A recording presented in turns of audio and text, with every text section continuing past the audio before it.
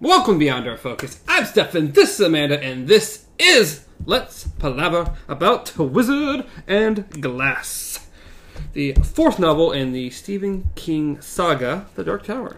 Wow. Today we're on the 9th chapter of the second part, called Sitgo. Sitgo. Or Kitgo. Kitgo. No. Probably Sitgo. It's Sitgo. I would bank on it being Sitgo, but yeah, you never know. They have a lot of other funny words in here. It could be Kitco, it could be Kit Kat. To go? I don't know. Kit Kat could own this, okay? It could be his thing. Technically, the G could be a K if it was written in Japanese and it had a little chicka chicka over it. A chicka chicka? Yeah. Those chicka chickas. Yeah. Alright. Here we go. The peddler's moon began to wane. I think it's opposite. I think the chicka chicka has to be removed for it to be a G. But anyways. I have no idea. I don't know. I believe so. Because I want to say it's, ka, ki, ku, ke, ko, and then you put the little dash marks. I cannot for the life of me remember what they're called, but then the K turns into a G. Yeah. I don't know enough. I don't know enough. It would take the hottest, fairest part of the summer with it when it went. On an afternoon, 4 days past the full, the old Mazo? I forgot to look it up. From Mayor's house. I would assume maybe McGill gardener. had been, Landscaper, gardener, some kind of help. Some kind of help. I don't know. McGill had been there long before Hartthorn's time, and would likely be there long after Thorn had gone back to his ranch. Showed up at the house Susan shared with her aunt. He was leading a beautiful chestnut mare by a neck. By a neck, huh? Or by a hack. It would be a hack. That's not a neck. Hack doesn't make a lot more sense, but okay. It was the second of the 3 promised horses, and Susan recognized Felicia at once. The mare had been one of her childhood favorites. Susan embraced Miguel and covered his bearded cheeks with kisses. The old man's wide grin would have showed every tooth in his head if he had any left to show. Gracias, gracias. 1,000 thanks, old father, she told him. De nada. I don't know all these fancy words. I know de nada is Spanish. I do know that much. I believe it's you're welcome. It might be. Sandy would know. Instantly. But I don't. I will place my money on you're welcome. Okay, he replied. This is probably a good bet. And hand her the bridle. It is the mayor's earnest gift. Mm-hmm. Mm-hmm. And pretty much that kind of solidified it for her. Like, before it was just... she could kind of daydream her way through this entire situation. But the more gifts she's getting and the more attention he's paying to her, it's just getting more real as the time goes on. Yeah. It says, Felicia was no more a gift than Pylon had been. There were step-by-step fulfillments of a contract into which she had entered. Aunt Cord could express shock, but Susan knew the truth that lay directly ahead was whoring, pure and simple. Aunt Cord was in the kitchen window as Susan walked her gift, which was really just returned property in her view, to the stable. Yes, Felicia was one of their horses that pretty much when they lost everything got taken. So he's really just kind of returning one of their horses. Well, that and Pylon. Yeah. These are horses that they owned. Then their father died. They lost some everything. Funny business happened, and now it's being returned because the mayor can sleep with her. Yeah, it was the second of the 3 promised horses.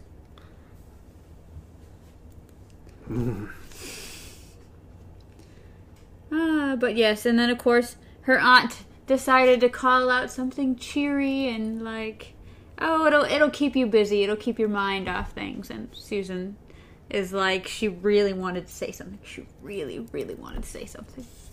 But ever since the shouting match, they've kept peace for the most part. Because often silence is best, her father had told her, when at age 10 or so she had asked him why he was always so quiet. The answer had puzzled her then, but now she understood better.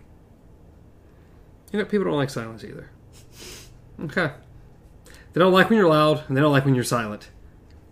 Well, it seems to do well for her aunt, at least. Yeah. Cord can be silent forever, for all I care. Just stay silent. So she stables Felicia next to Pylon, and then realizes that, of course, Thorin had put these gaudy silver horseshoes on her. And she's like, no. So she decides to go to Hookie's stable and fancy library. And it says, feeling the leather bag bang against her hip brought back her father in a way so fresh and clear that grief pricked her again and made her feel like crying. She thought he would have been appalled at her current situation, perhaps even disgusted, and he would have liked Will Dearborn, of that she was sure, liked him and approved of him for her. It was the final miserable touch. Sure, if your dad was still alive, you wouldn't be in this situation. The whole situation wouldn't exist. It'd be very different.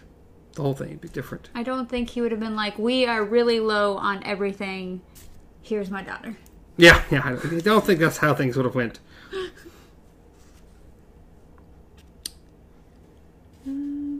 So, yes, she ends up in Hookie's. Is it Hookie? I assume Hookie's stable and smithy.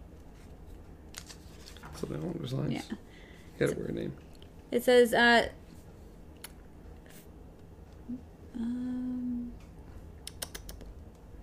says fresh paint too. Hookie's stable and smithy looked very well indeed. Glancing up, she saw not so much as a single hole in the barn roof. Times had been good for Hookie, it seemed. And that's a key point. Remember that. Oh, okay. Times have been good. Because if you think about all the horseshoes that are still there, I mean, it's not some has to be selling. I mean, what's going on here? Yeah. He wrote the new shoes up on a beam, still wearing his blacksmith's apron and squinting horribly out of one eye at his own fingers. When Susan began to speak haltingly to him about payment, he laughed. Told her he knew she'd settle her account as soon as she could. God's bless her, yes. Sides, they weren't any of them going anywhere, were they? Nope, or nop. All the time gently propelled her through the fragrant smells of hay and horses towards the door. He would not have treated even so small of a matter as 4 iron shoes in such a carefree manner a year ago. But now she was Mayor Thorin's good friend, and things had changed. Oh, lots of things have changed. Oh, yes. Definitely. The afternoon sunlight was dazzling after the dimness of Hookie's barn, and she was momentarily blinded, groping forward toward the street with the leather bag bouncing on her hip and the shoes clashing softly inside. She had just a moment to register a shape looming in the brightness, then it thumped into her hard enough to rattle her teeth and make Felicia's new shoes clang. She would have fallen, but for strong hands that quickly reached out and grasped her shoulders. By then her eyes were adjusting, and she saw with dismay and amusement that the young man who had almost knocked her sprawling into the dirt was one of Will's friends, Richard Stockworth. "Oh, Cy, your pardon," he said, brushing the arms of her dress as if he had knocked her over. "Are you well? Are you quite well?" "Quite well," she said, smiling. "Please don't apologize." She felt a sudden wild impulse to stand on tiptoe and kiss his mouth and say, "Give that to Will and tell him to never mind what I said. Tell him there are 1,000 more where that came from. Tell him to come and get every one." Instead, she fixed on a comic image. This Richard Stockworth smacking Will full on the mouth and saying it was from Susan Delgado. She began to giggle. She put her hands to her mouth, but it did no good. Cy Stockworth smiled back at her, tentatively, cautiously. "He probably thinks I'm mad, and I am. Good day, Mr. Stockworth," she said, and passed on before she could embarrass herself further. "Good day, Susan Delgado," he called in return. Half an hour later, as she took the new iron from her Da's shoe bag, she found out there was a folded scrap of paper tucked in between two of the shoes. And even before she unfolded it, she understood that her collision with Mr. Stockworth hadn't been an accident. Not even a little bit. No. Sleight of the hand. Sleight of the hand. A very good sleight of the hand. She recognized Will's handwriting at once from the note in the banquet. Yeah. Susan. Bouquet. Yep, that would make more sense than banquet. And the bouquet. Susan, can you meet me at Sitco this evening, or tomorrow evening? Very important. Has to do with what we discussed before. Please. W. P.S. Best you burn this note. Probably is best. Just, yeah, no one needs to ever find these notes.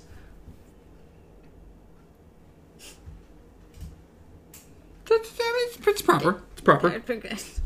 She burned it at once, and as she watched the flames first flash up and then die down, she murmured over and over the one word in it which had struck her the hardest.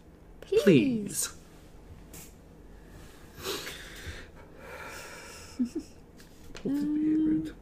Why Sitco?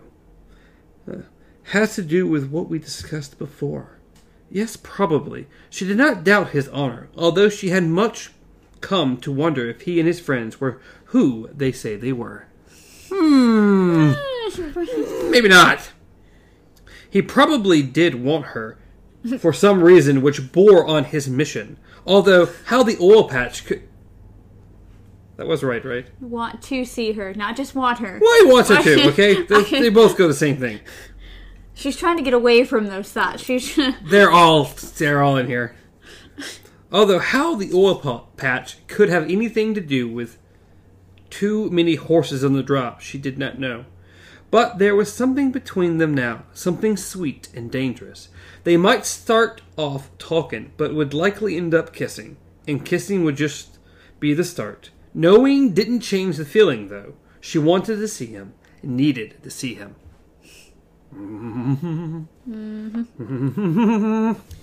All she wanted stood against all she believed of honor, and her mind roared with conflict.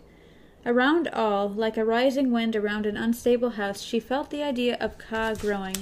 Yet to give over one's honor for that reason was so easy, wasn't it? To excuse the fall of virtue by invoking all-powerful Ka, it was soft thinking.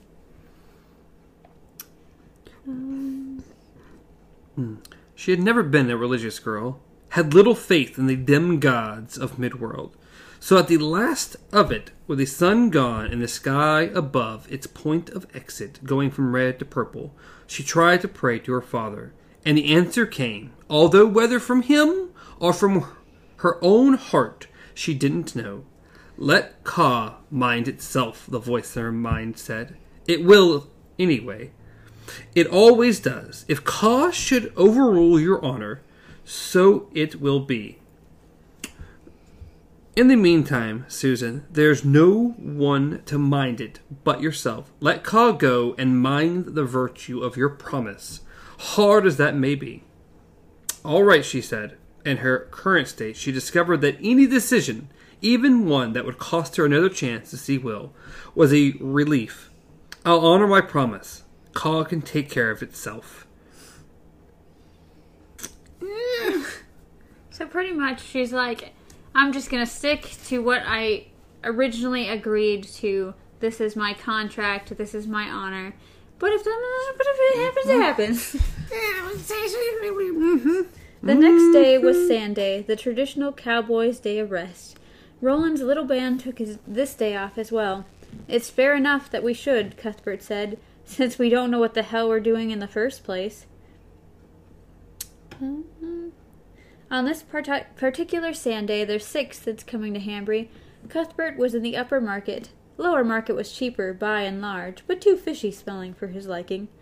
Looking at brightly colored serapes and trying not to cry, for his mother had a serape. It's like I know what it is, like I can picture it, but I wouldn't know how to pronounce the word. I don't know. Yeah, sounds right to me.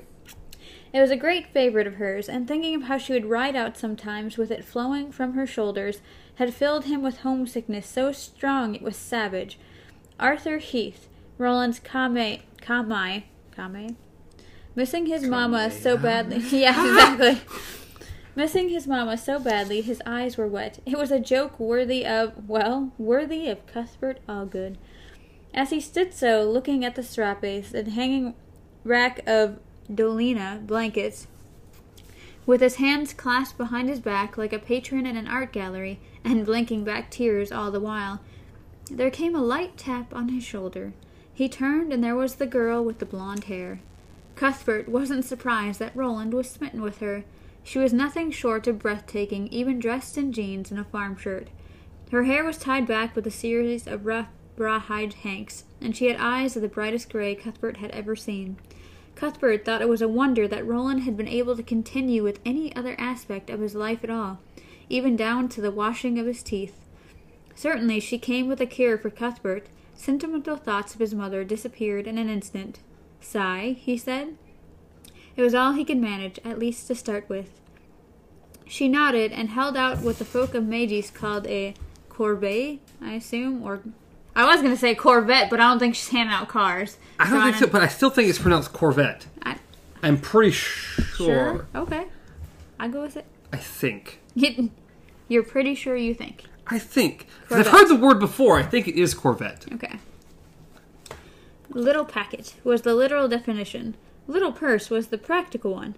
These small leather accessories, big enough for a few coins but not much more, was more often carried by ladies than gentlemen, although that was not a hard and fast rule of fashion. "Ye drop this, Cully," she said. "Nay, thank ye, sigh. This one might have been the property of a man, plain black leather, and unadorned by foufras, but he had never seen it before, never carried a Corvette for that matter." It just sounds so...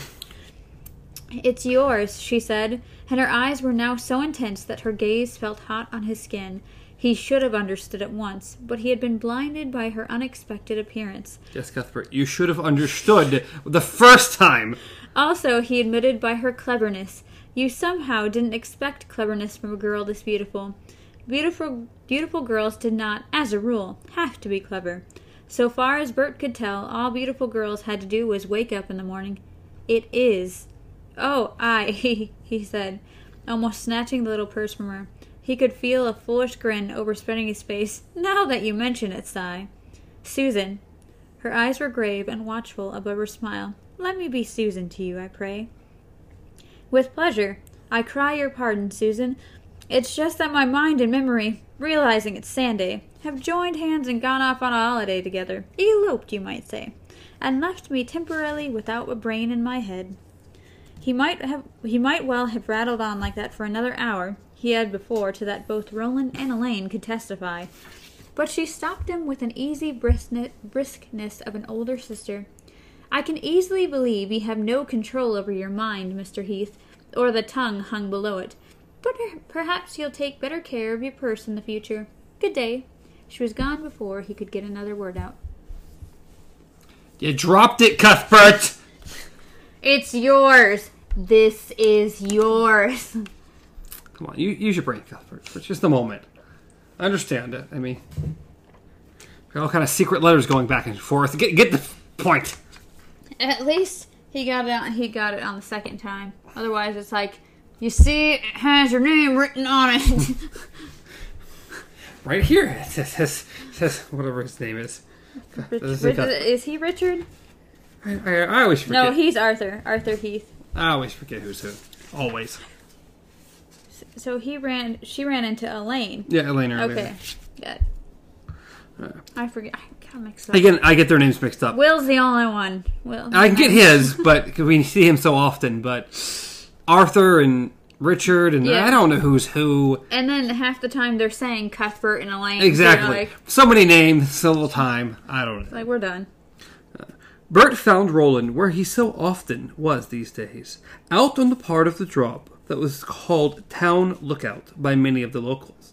It gave a fair view of Hanbury, dreaming away its Sunday afternoon in a blue haze. But Cuthbert rather doubted the Hanbury view was what drew his oldest friend back here time after time. He thought that its view of Delgado's house was the more likely reason. And I would guarantee that's the We're gonna exact go with reason. the ding, ding, ding. And every time I see Sunday, I keep wanting to say Sunday. Yeah, because it should be Sunday. I guarantee that's what day it is, but we're calling it a Sunday. This day, Roland was with Elaine, neither of them saying a word. Cuthbert had no trouble accepting the idea that some people could go long periods of time without talking to each other, but he did not think he would ever understand it. You gotta keep talking. He came riding up up to them at a gallop, reached inside his shirt, and pulled out the Corvette.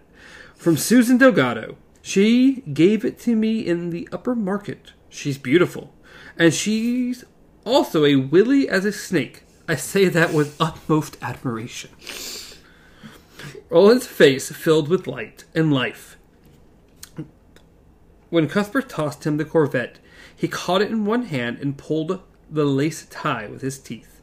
Inside, where the traveling man would have kept his few scraps of money, was a single folded piece of paper. Roland read this quickly, the light going out in his eyes, the smile fading off his mouth.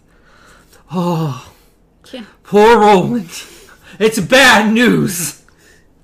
Hey, shut your face. This is little Roland, okay? Little Roland. Elaine handed him the note. It was only a single line, 2 sentences.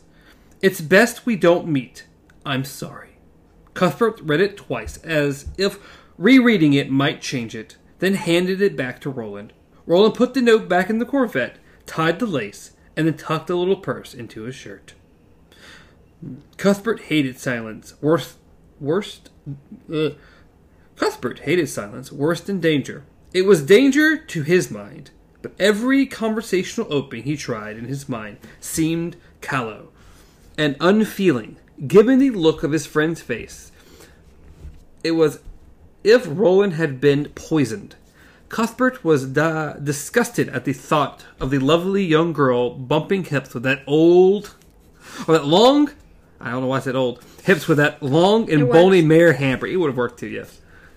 But the look on Roland's face now called up stronger emotions, for that he could hate her. At last, Elaine spoke, almost timidly. And now, Roland, shall we have a hunt out there at the old patch without her? Cuthbert admired that. Upon first meeting him, many people dismissed Elaine Johns, as something of a dullard. That's a fun word, too. That was very far from the truth. Now, in a diplomatic way, Cuthbert could never have matched. He had pointed out that Roland's unhappy first experience with love did not change their responsibilities. No, it did not.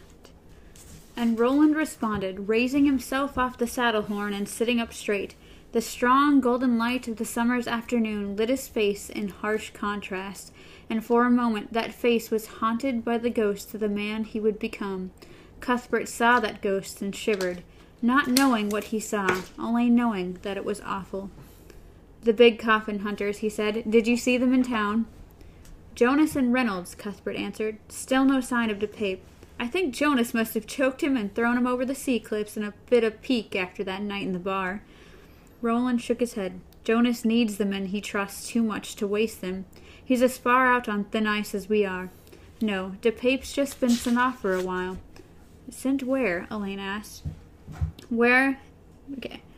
Where he'll have to shit in the bushes and sleep in the rain if the weather's bad. Roland laughed shortly without much humor. Jonas has got DePape running our back trail, more likely than not. Good on you, Roland. Good on you. Very smart there, aren't you, Roland? You're a clever fella. That's why you're the leader here. We'll wait a little bit longer, he said. Perhaps she'll change her mind. Roland, Elaine began, and his tone was deadly in its gentleness. Roland raised his hands before Elaine could go on. Doubt me not, Elaine. I speak as my father's son. All right. Elaine reached out and briefly gripped Roland's shoulder. As for Cuthbert, he reserved judgment. Roland might or might not be acting as his father's son. Cuthbert guessed that at this point, Roland hardly knew his own mind at all. Do you remember what Court used to say was the primary weakness of maggots such as us? Roland asked with a trace of a smile. You run without consideration and fall in a hole. Elaine quoted in a gruff imitation that made Cuthbert laugh aloud. Roland's smile broadened a touch. Aye, they're words I mean to remember, boys. I'll not upset this cart in order to see what's in it. Not unless there's no other choice. Susan may come around yet, given time to think. I believe she would have agreed to meet me already, if not for other matters between us. Mm-hmm. Yeah, well, Roland, I think you're still a little blinded by love. That's what I think. I wish our fathers hadn't sent us, Elaine said at last, although it was Roland's father who had sent them. All three knew it. We're too young for matters such as these. Too young by years. We did all right that night in the rest, Cuthbert said. That was training, not guile. And they didn't take us seriously. That won't happen again. No. No, it will not.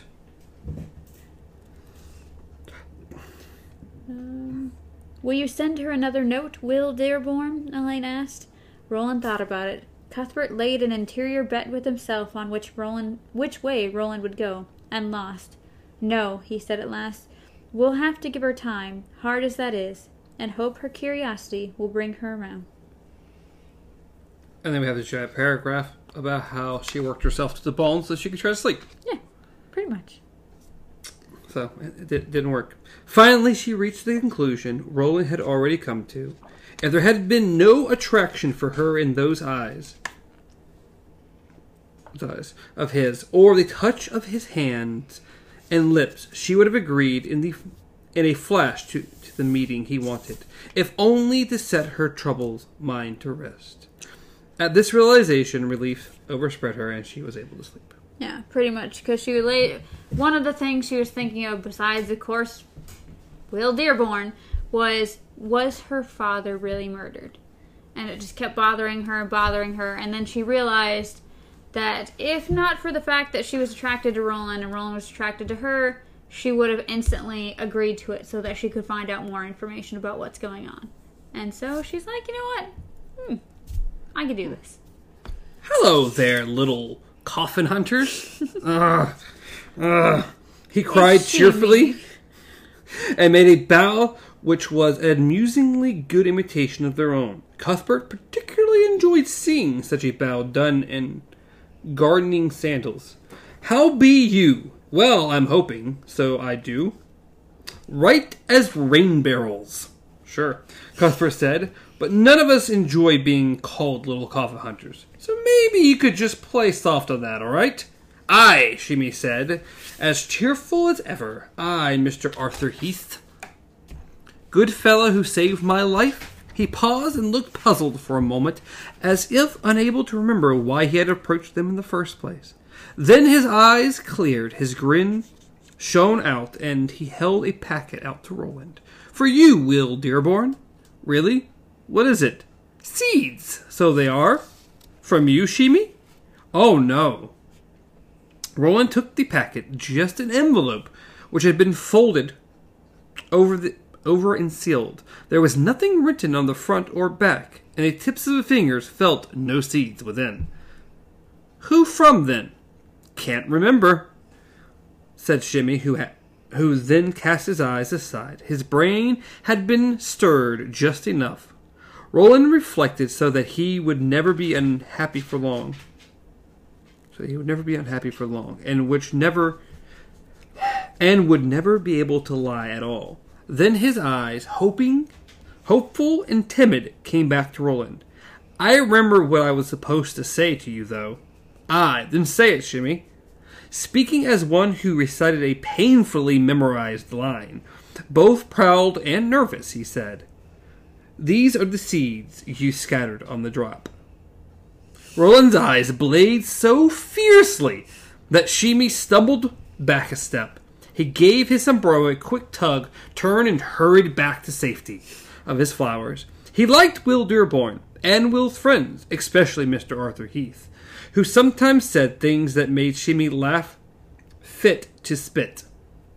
But in that moment he saw something in Will Sye's eyes that frightened him badly. In that instant he understood that Will was as much a killer as the one in the cloak, or the one who had wanted Shimmy to lick his boots clean, or old white-haired Jonas with the trembling voice. As bad as them, or even worse. Oh, no, they're pretty evil at the moment. Yes. Roland hasn't done like a just massive amount of killing. Not yet, anyway. So they head back to the barquet. Roland took the envelope from inside his shirt and tore it open. As he did, he reflected that Susan had known exactly what to say, to a nicety. The others bent in, Elaine from his left and Cuthbert from his right, as he unfolded the single scrap of paper. Again he saw her simple, neatly made writing, the message not much longer than the previous one, very different in content, however. There is an orange grove a mile off the road on the town side of Sitco. Meet me there at moonrise. Come alone. S. And below that, printed in an emphatic little letters, burn this. We'll keep a lookout, Elaine said. Roland nodded. Aye, but from a distance. Yeah. Then he burned the note. All kinds of a distance.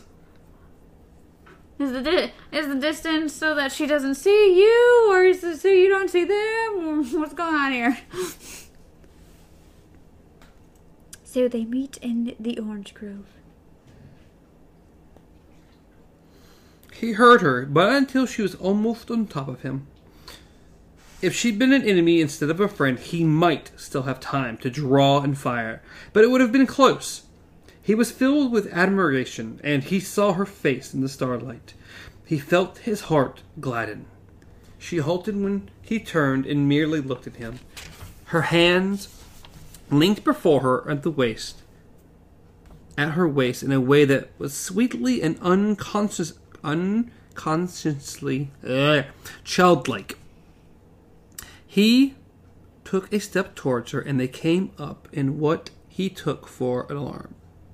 He took a step towards her, and they came up in what he took for alarm. He stopped, confused, but he had misread her gesture in the chancy light. It's a fun light. She could have stopped then. Okay, read.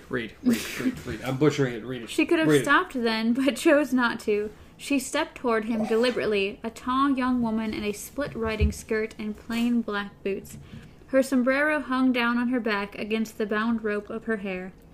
Will Dearborn, we are met both fair and ill, she said in a trembling voice, and then he was kissing her. They burned against one another as the peddler rose in the famine of its last quarter. Could barely wait. Just could not go. Not even a second. Not even. Something they mention a lot about Susanna. Yeah. Like a lot. Susan. Susan is that she's tall. Yes. They mention it like almost every time there's any description of her. She is tall. This girl is tall. She's quite tall. Well, and Roland has bombardier eyes, so we're gonna. I mean, I don't know how many times we've gone over it. Susan's tall.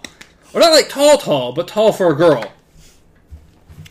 So then we get this short little excerpt of Rhea being obsessed with the pink glowing orb glass. Yes. She's been so obsessed, that's all she does. She doesn't clean her house anymore. She doesn't take care of her animals. Her snake is like literally roaming the house now, like eating bugs. The cat's just pissed off all the time. And she just... And this orb is draining her life force, essentially. It described it earlier as when the glow first hit her, you saw the younger Ray that used to be here. That's gone now. It's literally just dead. Nasty old woman. Well, they explain that she has some type of youthfulness. She's quite old, but she doesn't look as old as she actually is. She's been around the town for a very long, long time. And this is really zapping anything she had in her. Yes. And she now has a fascination with watching the goings-on of Susan, the girl that she proved honest, and her minglings with Will Dearborn, and this is like a soap opera to her. She's loving it. Yeah. Rhea's having a great time. Great freaking time. And then, of course, it's like they're making out, and they finally just break apart. She's like, okay, we actually have to think about serious things now. What are we to do? Oh, Will, what are we to do? The best we can, he said. as we both always have, as our fathers taught us. This is mad. Roland, who had never felt anything so sane in his life, even the deep ache, and his groin there, his good old groin. Oh, it happens.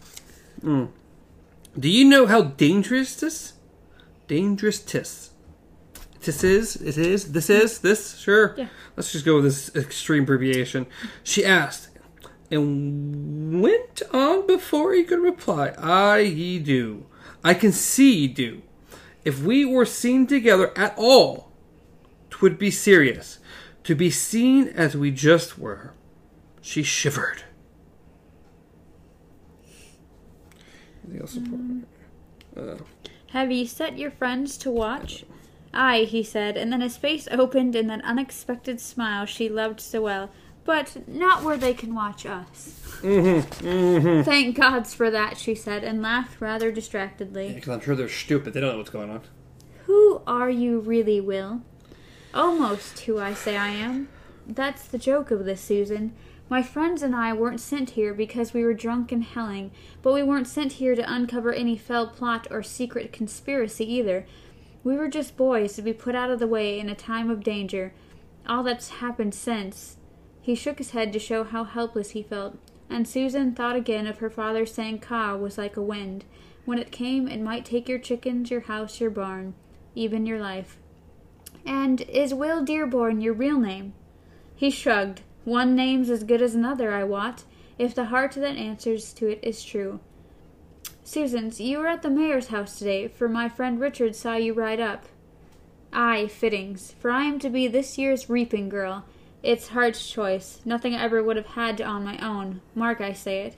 A lot of foolishness, and hard on Olive as well, I warrant. You will make the most beautiful reap girl that ever was.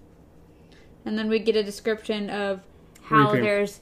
How many outfits? There's 5 changes of costumes for her, and then a 6th nightie, like a moo-moo. When you were up there, did you see the ones who call themselves the Big Coffin Hunters? I saw Jonas and the one with the cloak standing together in the courtyard and talking, she said. Not the Pape? The redhead? She shook her head. Do you know the game Castles, Susan? And then we get this very interesting description of what Castles is. That is similar, but not exactly chess. Yeah, pretty much. See, Then you know how the red pieces stand at one end of the board and white at the other. How they come around the hillocks and creep toward each other, setting screens for cover. What's going on here in Hambry is very like that. And in this game, as in the game, it's now become a question of who will break cover first. Do you understand? She nodded at once. In the game, the first one around his hillock is vulnerable. In life, too. Always. But sometimes even staying in cover is difficult. My friends and I have counted nearly everything we dare to count. To count the rest, the horses on the drop, for instance. Aye, just so. To count them would be to break cover. Or the oxen we know about.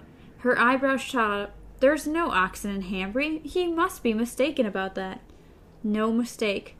Where? The rocking H. Now her eyebrows drew back down and knitted in a thoughtful frown. That's Laszlo Reimer's place. Aye, Kimba's brother. Nor are those the only treasures hidden away in Hambry these days. There are extra wagons, extra tack hidden in barns belonging to members of the Horsemen Association. Wow. Members of the Horsemen's Association. I say members of the horsemen, what are they called? The 7 horsemen, or whoever they are. Extra caches of feed? Will, no. Yes, all that and more. But to count them, to be seen counting them, is to break cover. To risk being castled. Our recent days have been pretty nightmarish. We try to look profitably busy without moving over to the drop side of Hambry, where most of the danger lies. It's harder and harder to do. Then we received a message. A message? How? From whom? Best you not know these things, I think. But it's led us to believe that some of the answers we're looking for may be at Citgo. Well, do you think what's out there may help me to know more about what happened to my da? I don't know. It's possible, I suppose, but not likely. All I know for sure is that I finally have a chance to count something that matters and not be seen doing it.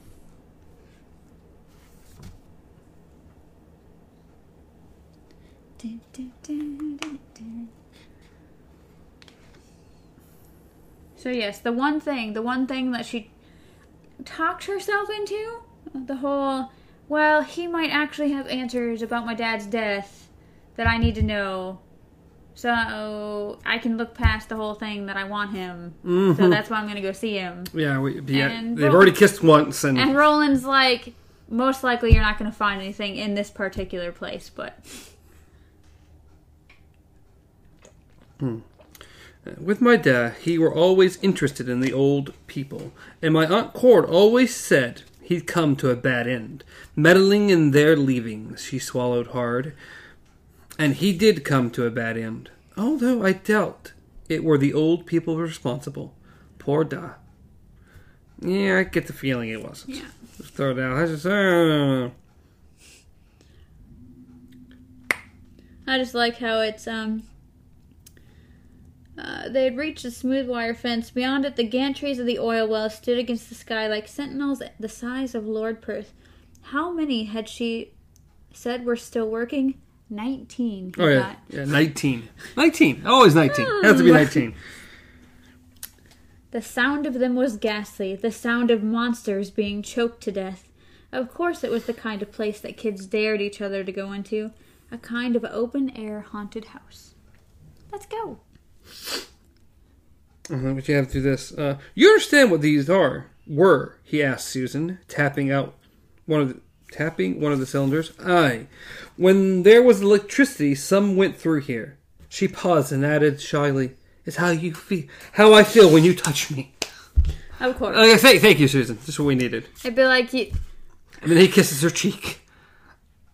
It's like, for someone who is like, okay, we can't do this, we can't do this, we can't do this. She's the one sitting there, like, just throwing up. Yeah, we get a lot more answers here towards the end of the chapter. I know. Mm-hmm. And then we also find out that they have the whistle of the Nighthawk as their warning sign to each other. Whistle of the Nighthawk. The first time the gas jet flared ahead of them, Will spat a curse under his breath, an obscenely energetic one she hadn't heard since her father died, and dropped the hand not holding hers to his belt. "Be easy, it's only the candle, the gas pipe." He relaxed slowly. That they use, don't they? Aye, to run a few machines, little more than toys they are, to make ice, mostly. I had some the day we met the sheriff. Then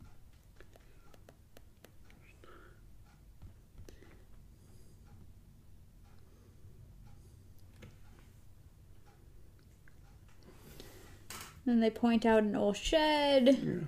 There were useful things in there when my dad was a child, she said.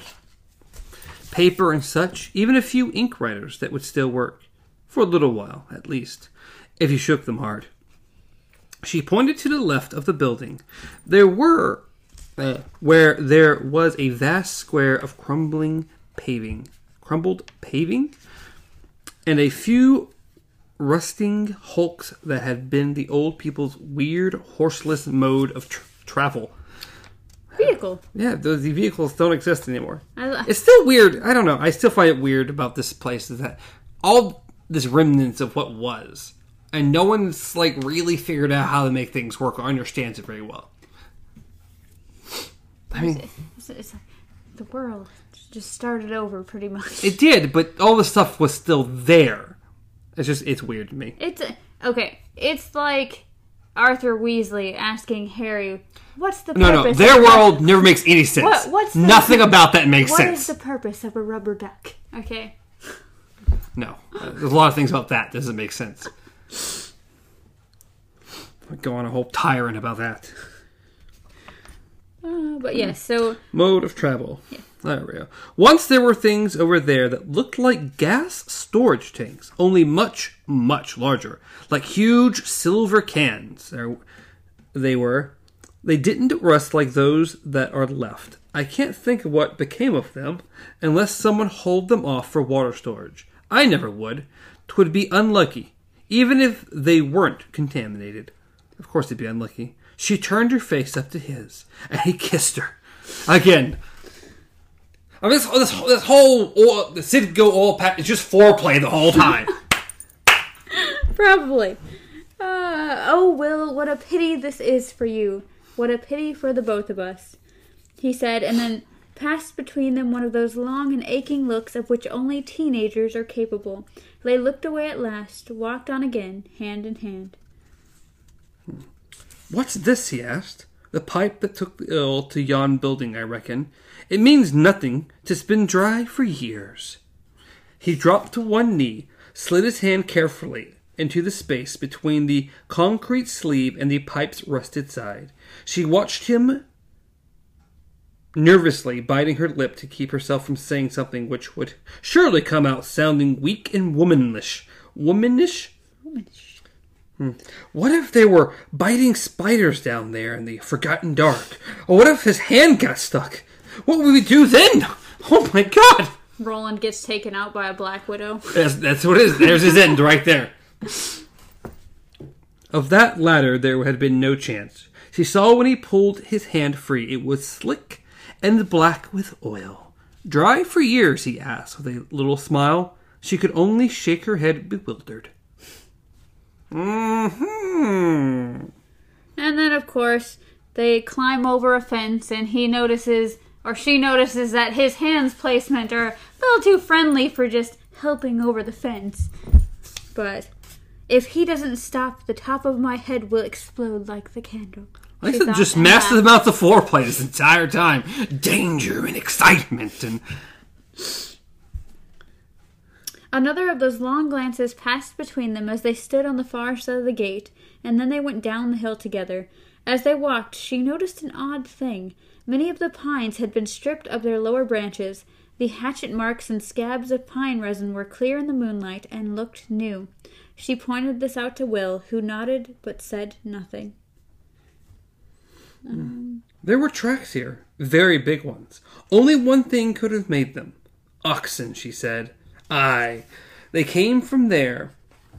He pointed at the place where the pipe ended. And they go, he turned on the soles of his boots, still hunkering, and pointed back towards the slope where the wood started. Now that he pointed them out, she easily saw what she should have seen at once. Horseman's daughter that she was. A perfunctory? Yes. That's a fun, I don't even know that word. Effort that had been made to hide the tracks and the churning up ground where something heavy had been dragged or rolled. Time had smoothed away more of the mess, but the marks were still clear. She even thought she knew what the oxen had been dragging, and she could see that Will knew as well. I wonder what they were. They were shallow. It had been a dry summer by and large, and the ground was nearly as hard as concrete, but they were there. To still be able to see them all meant that some goodly amount of weight had been moved, and of course, why else would oxen be needed? Look, Will said as they neared the hem of the forest at the foot of the slope. She finally saw what had caught his attention, but she had to get down on her hands and knees to do it. How sharp his eyes were, almost supernaturally so. There were boot tracks here, not fresh, but they were a lot lower than the tracks of the oxen and the wheel ruts.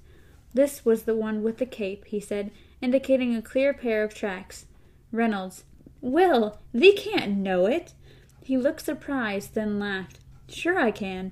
He walks with one foot turned in a little, the left foot, and here it is. He stirred the air over the tracks with the tip of his finger, then laughed again at the way she was looking at him. 'Tisn't sorcery, Susan, daughter of Patrick, only trailcraft. How do ye know so much so young? She asked. Who are ye, Will? He stood up and looked down into her eyes. He didn't have to look far, for she was tall for a girl. We have to make sure you know this. My name's not Will, but Roland, he said, and now I've put my life in your hands. That I don't mind, but mayhap I've put your own life at risk as well. You must keep it a dead secret. Roland, she said wonderingly, taste it. Aye, which do you like better? You're a real one, she said at once. 'Tis a noble name, so it is." He grinned, relieved, and this was the grin that made him look young again. She raised herself on her toes and put her lips on his. And then, huge makeout session. Well, and then she opened her mouth to tell him so, and then a queer but utterly persuasive sensation enfolded her. They were being watched. It was ridiculous, but it was there. She even felt she knew who was watching. She stepped back from Roland, her boots heels rocking unsteadily on the half-eroded oxen track. "Get out, ye old b," she breathed. "If ye be spying on us in some way, I know not how. Get thee gone."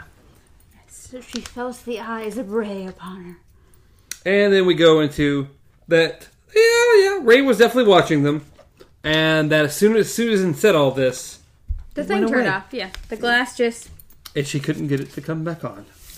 But she also remembered that she had hypnotized Susan and told her words, and pretty much said, "For she lost her maidenhood to this wandering boy instead of Hartthorn, Lord High Mayor of Mages, the comedy would be even greater, would it not?"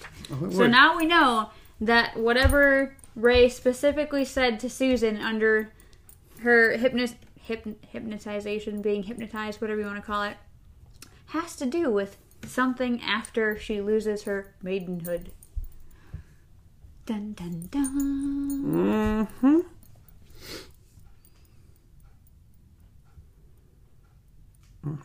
Roland stared at her wide-eyed as Susan explained about Rhea, and a little more fully. "Yeah, explained some things. I imagine it was your imagination," he said when she finished.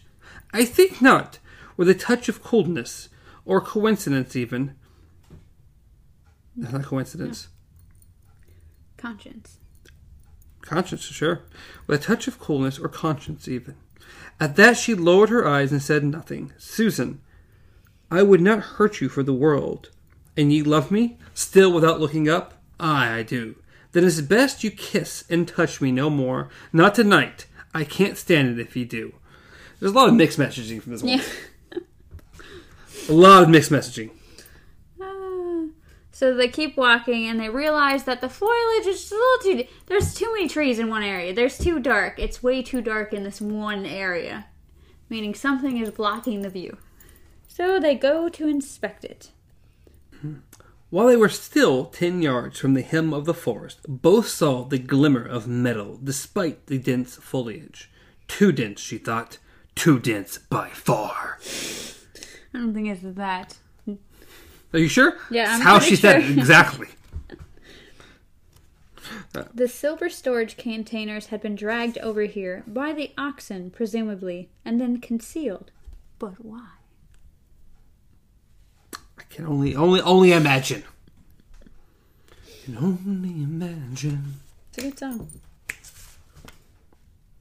Anyway. Past that. Wow, this is going to be 15 minutes on its own. It will be. Behind the camouflaging bows, the tankers had been as neatly lined up as toy soldiers at the end of the day. And Susan at once saw one reason why they had been hidden.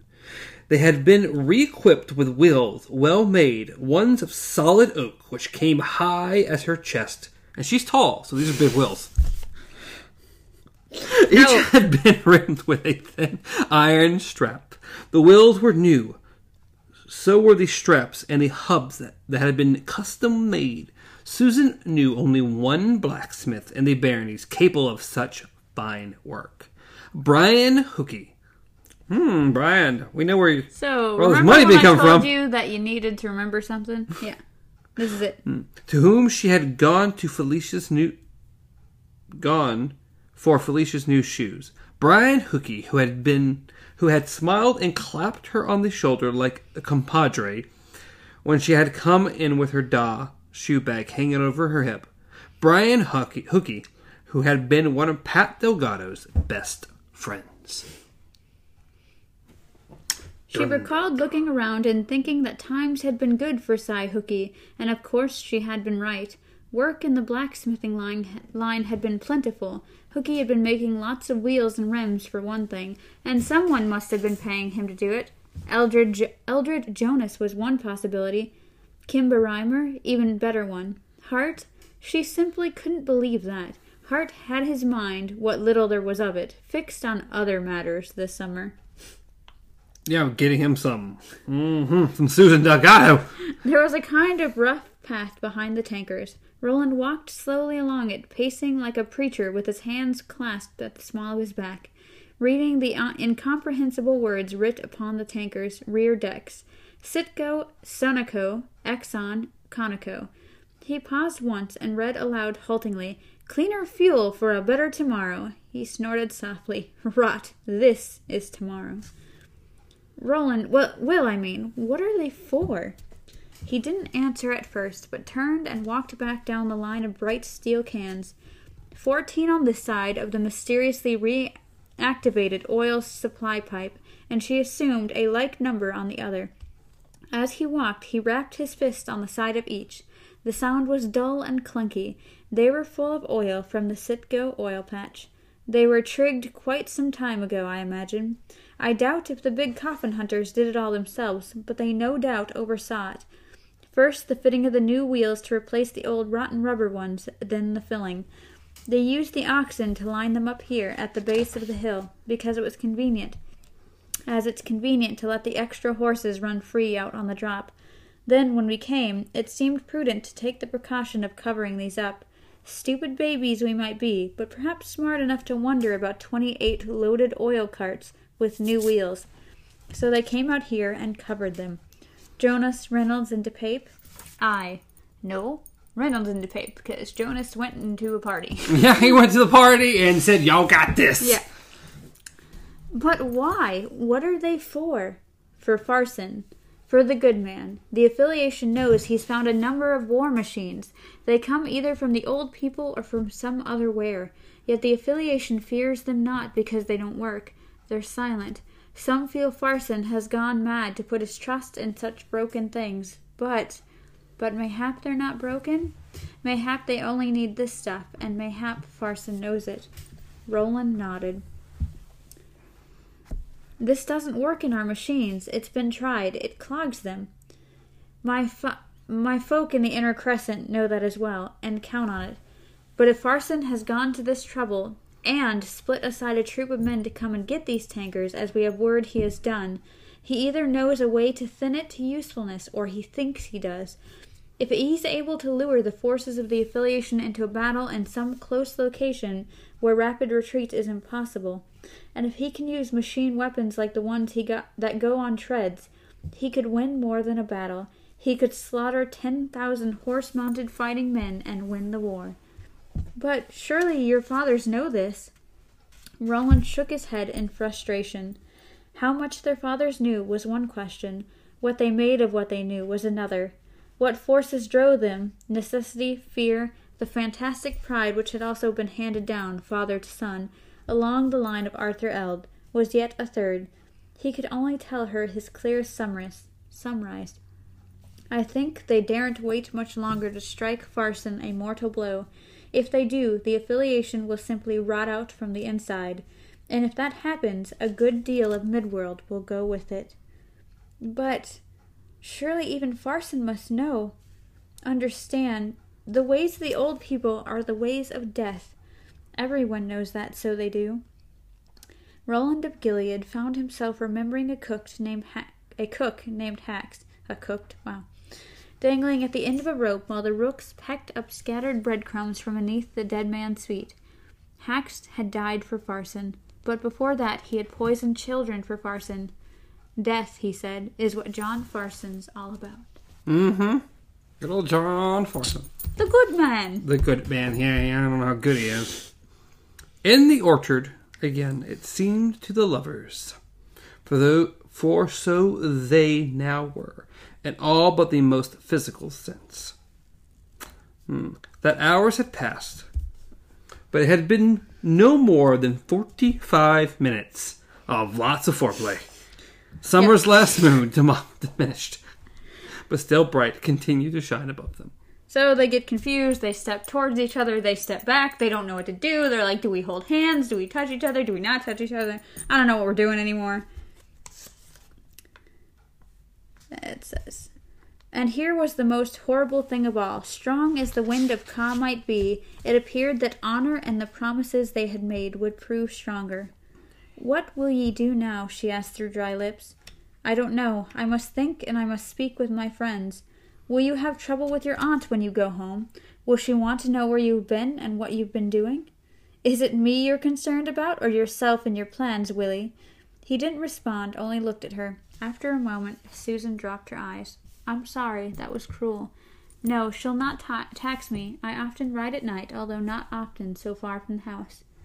She won't know how far you've ridden? Nay. And these days we tread carefully around each other. It's like having 2 powdered magazines in the same house.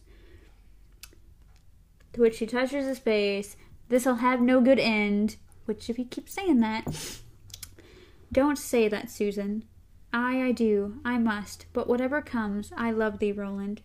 He took her in his arms and kissed her. When he released her lips, she put them to his ear and whispered, If you love me, then love me. Make me break my promise. For a long moment, when her heart didn't beat, there was no response from him, and she allowed herself to hope. Then he shook his head, only the one time, but firmly. Susan, I cannot. Is your honor so much greater than your professed love for me, then? Aye, then let it be so. She pulled out of his arms, beginning to cry, ignoring his hand on her boot, and as she swung up into the saddle, his low call to wait as well. Girlie, you've been saying no, no, no, no all night. And you come up, you make me break my promise. You do that because I'm not going to do it, but you need to do it. So she rides away crying, and he's calling after her. She keeps going, and then she touches her face and realizes that her hand's wet. So he had been crying too. Girlie, girlie, girlie. And Roland just kind of wanders for the rest of the night. Around 3:00 o'clock, as he was about to turn for the Barquet, he heard the rapid drumming of hoofbeats on the main road, approaching from the west. Without thinking about why it seemed so important to do so, Roland swung back in that direction, then brought Rusher to a stop behind the high line of the run-to-roid hedges. For nearly 10 minutes, the sound of the hoofbeats continued to swell, sound carried far in the deep quiet of the early morning. And that was quite enough time for Roland to feel he knew who was riding towards Hanbury, hell for leather, just 2 hours before dawn. Nor was he mistaken. The moon was down, but he had no trouble even through the brambly intersticts of the hedge, recognizing Roy de Pape. By dawn, the big coffin hunters would be 3 again. Roland turned Rusher back to the way they had been heading and rode to rejoin his friends. So de Pape is back with the information that Roland is Roland, son of Stephen, line of Arthur Eld, and a gunslinger. Yep. He's back with that knowledge. Susan now knows Roland's name. And we know she has some weird psychic / just intuition connection with Ray. And Rhea knows what's going on. She just can't hear everything. Yeah, she just doesn't know that much. And it's going great for everybody. It's going great for everybody. Frickin' fantastic. So, yeah. That's the end of Chapter 9. Next that'll be Chapter 10, Bird and Bear and Hare and Fish. We'll be reading to the interlude, Kansas, Somewhere, Somewhen. Over the rainbow. Something along those lines. Which somewhere is like 28 somewhen pages. The rainbow? So fun stuff. And we have a chick who doesn't know what she wants. No, she knows what she wants. She wants Roland to do all the work for her. She doesn't want person. She won't break her vow, as she said like 14 times. But she wants Roland to make her break her vow. To which he is being a gentleman. He's trying hard not to. Real hard.